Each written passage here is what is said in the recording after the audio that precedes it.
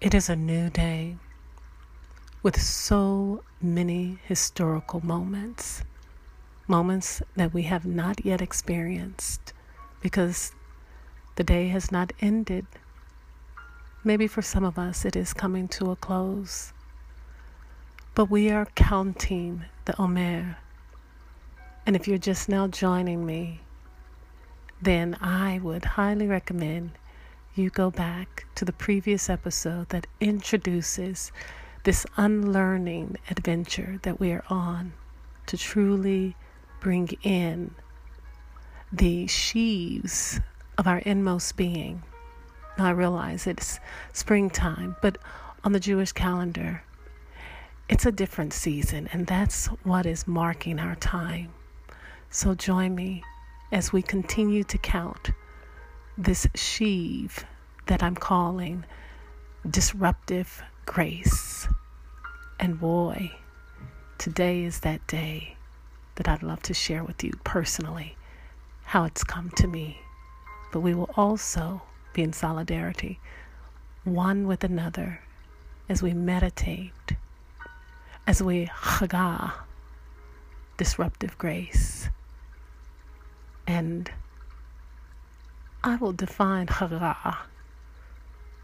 Meditation in Hebrew is an onomatopoeia, and it's the sound that a lion makes when he's hovering and enjoying the food that is nourishing him. And so it's an incessant chewing for the nutrients that are needed. Let's begin.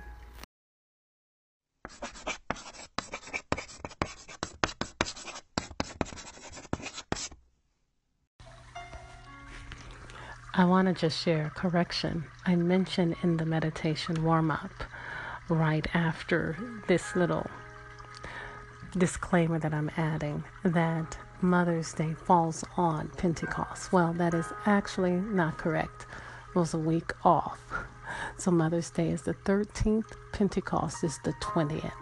So just keep that in mind when you hear me mention that double blessing. But still, I believe that what we have is a month that is just replete with an abounding witness of blessings. So carry on as you keep that in mind. Pentecost is the 20th. I want to welcome you in this new meditation series called Everyday Small Harvest. And it is really us taking the month of May and counting the remaining of the days leading up to Pentecost. Shavuot in Hebrew is what it would be termed. And particularly we're counting the Omer. And I suggest, if you're just now joining in, that if you haven't listened to the introduction to this series, that you would go back one episode and do that.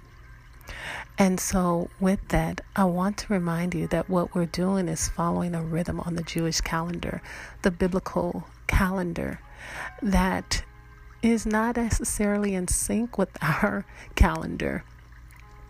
And so although it is spring in most places, at least in the United States, we're looking at spring in many other places abroad, but there are some places where this is not their spring.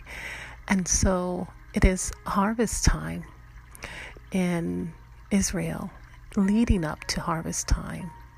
And so one of the things that also is really important to note is that every new day on the Jewish calendar begins at sunset. So although we're going to count 37 days of the Omer today, tonight at sunset, it will then be the 38th day count. And the 50th day will fall on Mother's Day, Sunday. And so Pentecost this year has a double portion blessing, I believe. And so we're going to look at many facets of that which really truly give us insight into God's heart about this festival called Pentecost. And so we will, along the way, meditate on God's word, and we will relax our muscles through breathing, deep breathing that will allow our body to replenish oxygen. You can even now, if you're in a situation where you can, place your hand on your chest and your abdomen. And you want to allow your breathing to be felt through your abdomen and allow your chest to just rest. And any thought that comes, don't fight it. You allow it to be brought into or folded into what we're doing as we listen and also ask sacred questions and look at what bringing the inmost part of our attention to the awareness of love's attention to us through what it looks like to interact with disruptive grace. I know it met me today in my household this morning as I awakened to teenagers who acted less like allies and more like enemies. And I sensed the grace, a disruptive grace that re-engaged my heart so that as I engaged their hearts, it would not just become a shipwreck. It was close to that. But what we will do is choose now, no matter what our day has looked like up to this point, choose now to behold a kind of grace that comes in to bless us and yet disrupt us and even interrupt us. So take a deep breath. And we will begin with just silencing ourselves and centering ourselves in such a way that we allow our nervous system to calm and get ready to receive. But what about those times when we don't want to receive? Disruptive grace comes as a privilege. And the reason why I call it disruptive grace is because there's a different way to see grace than just a warm fuzzy. Grace is strong and yet ever such gentleness that comes to us in times where love knows exactly what we need, but it also comes to us like a storm. Like with Jonah, he didn't ask for it. He didn't plan for it. He didn't equip himself for this moment. Jonah did nothing to get it. This was something that Jonah could not earn, and he certainly did not even see it coming. But this was a grace that was for him. It had his name on it. Let the Jonah in you breathe that in. Breathe and then release. It was just there to come and enrapture him. It just showed up to lead Jonah into what was required for his further personal development with love. What is disruptive grace looking like for you, Jonah? Now breathe and release.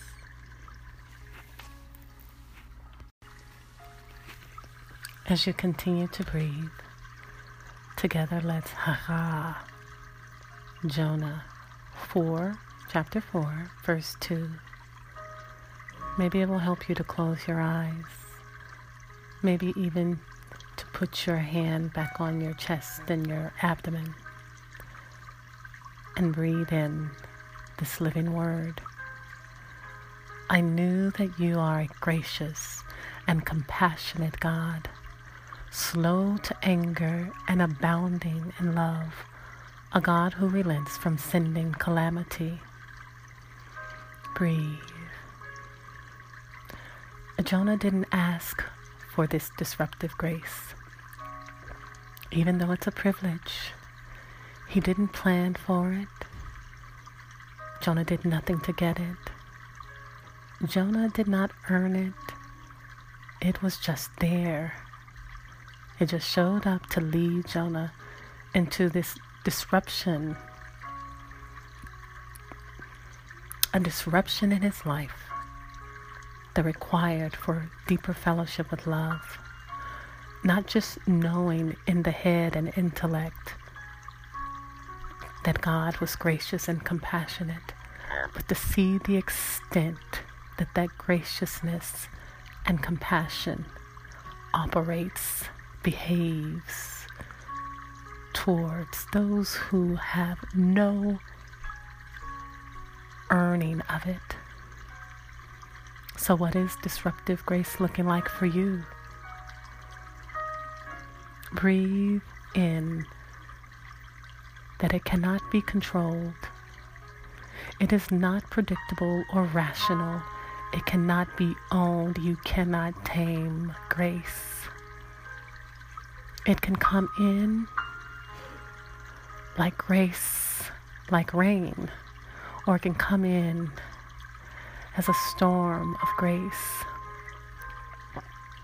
How do we respond to God's unwanted grace? Grace that we don't want to do the hard. Grace that we don't want to journey through loss, grief, a difficult confrontation. But that grace is desirable, not just when it's warm and fuzzy, but it's desirable because at the very core of who we are, it shapes us. And we can desire disruptive grace, even if it doesn't feel good. We can desire to be transformed by a renewing of our mind, our hearts, that begins to welcome instead of run from grace. But even if we run, grace will swallow us and preserve our life and bring us back to shore and insist that we have all that we need. This is disruptive grace. Bring this in to every facet today that you have left in these hours. Gracious and compassionate can be our companions in the least likely places, the least preferred places. Thank you for joining me. And you can also visit MohawkMamaStudio.com, because what I've done is I have uploaded a bookmark, a meditation bookmark for you. And it includes all that we have journeyed through together, as well as a little more. And there's also a blessing that goes along with this Omar 37. And so I look forward to just spending tomorrow with you when we count Omer, or Omar, depending on your pronunciation, 38. Thank you for choosing to rest, relinquish, and receive with me, and it bears repeating. Shalom.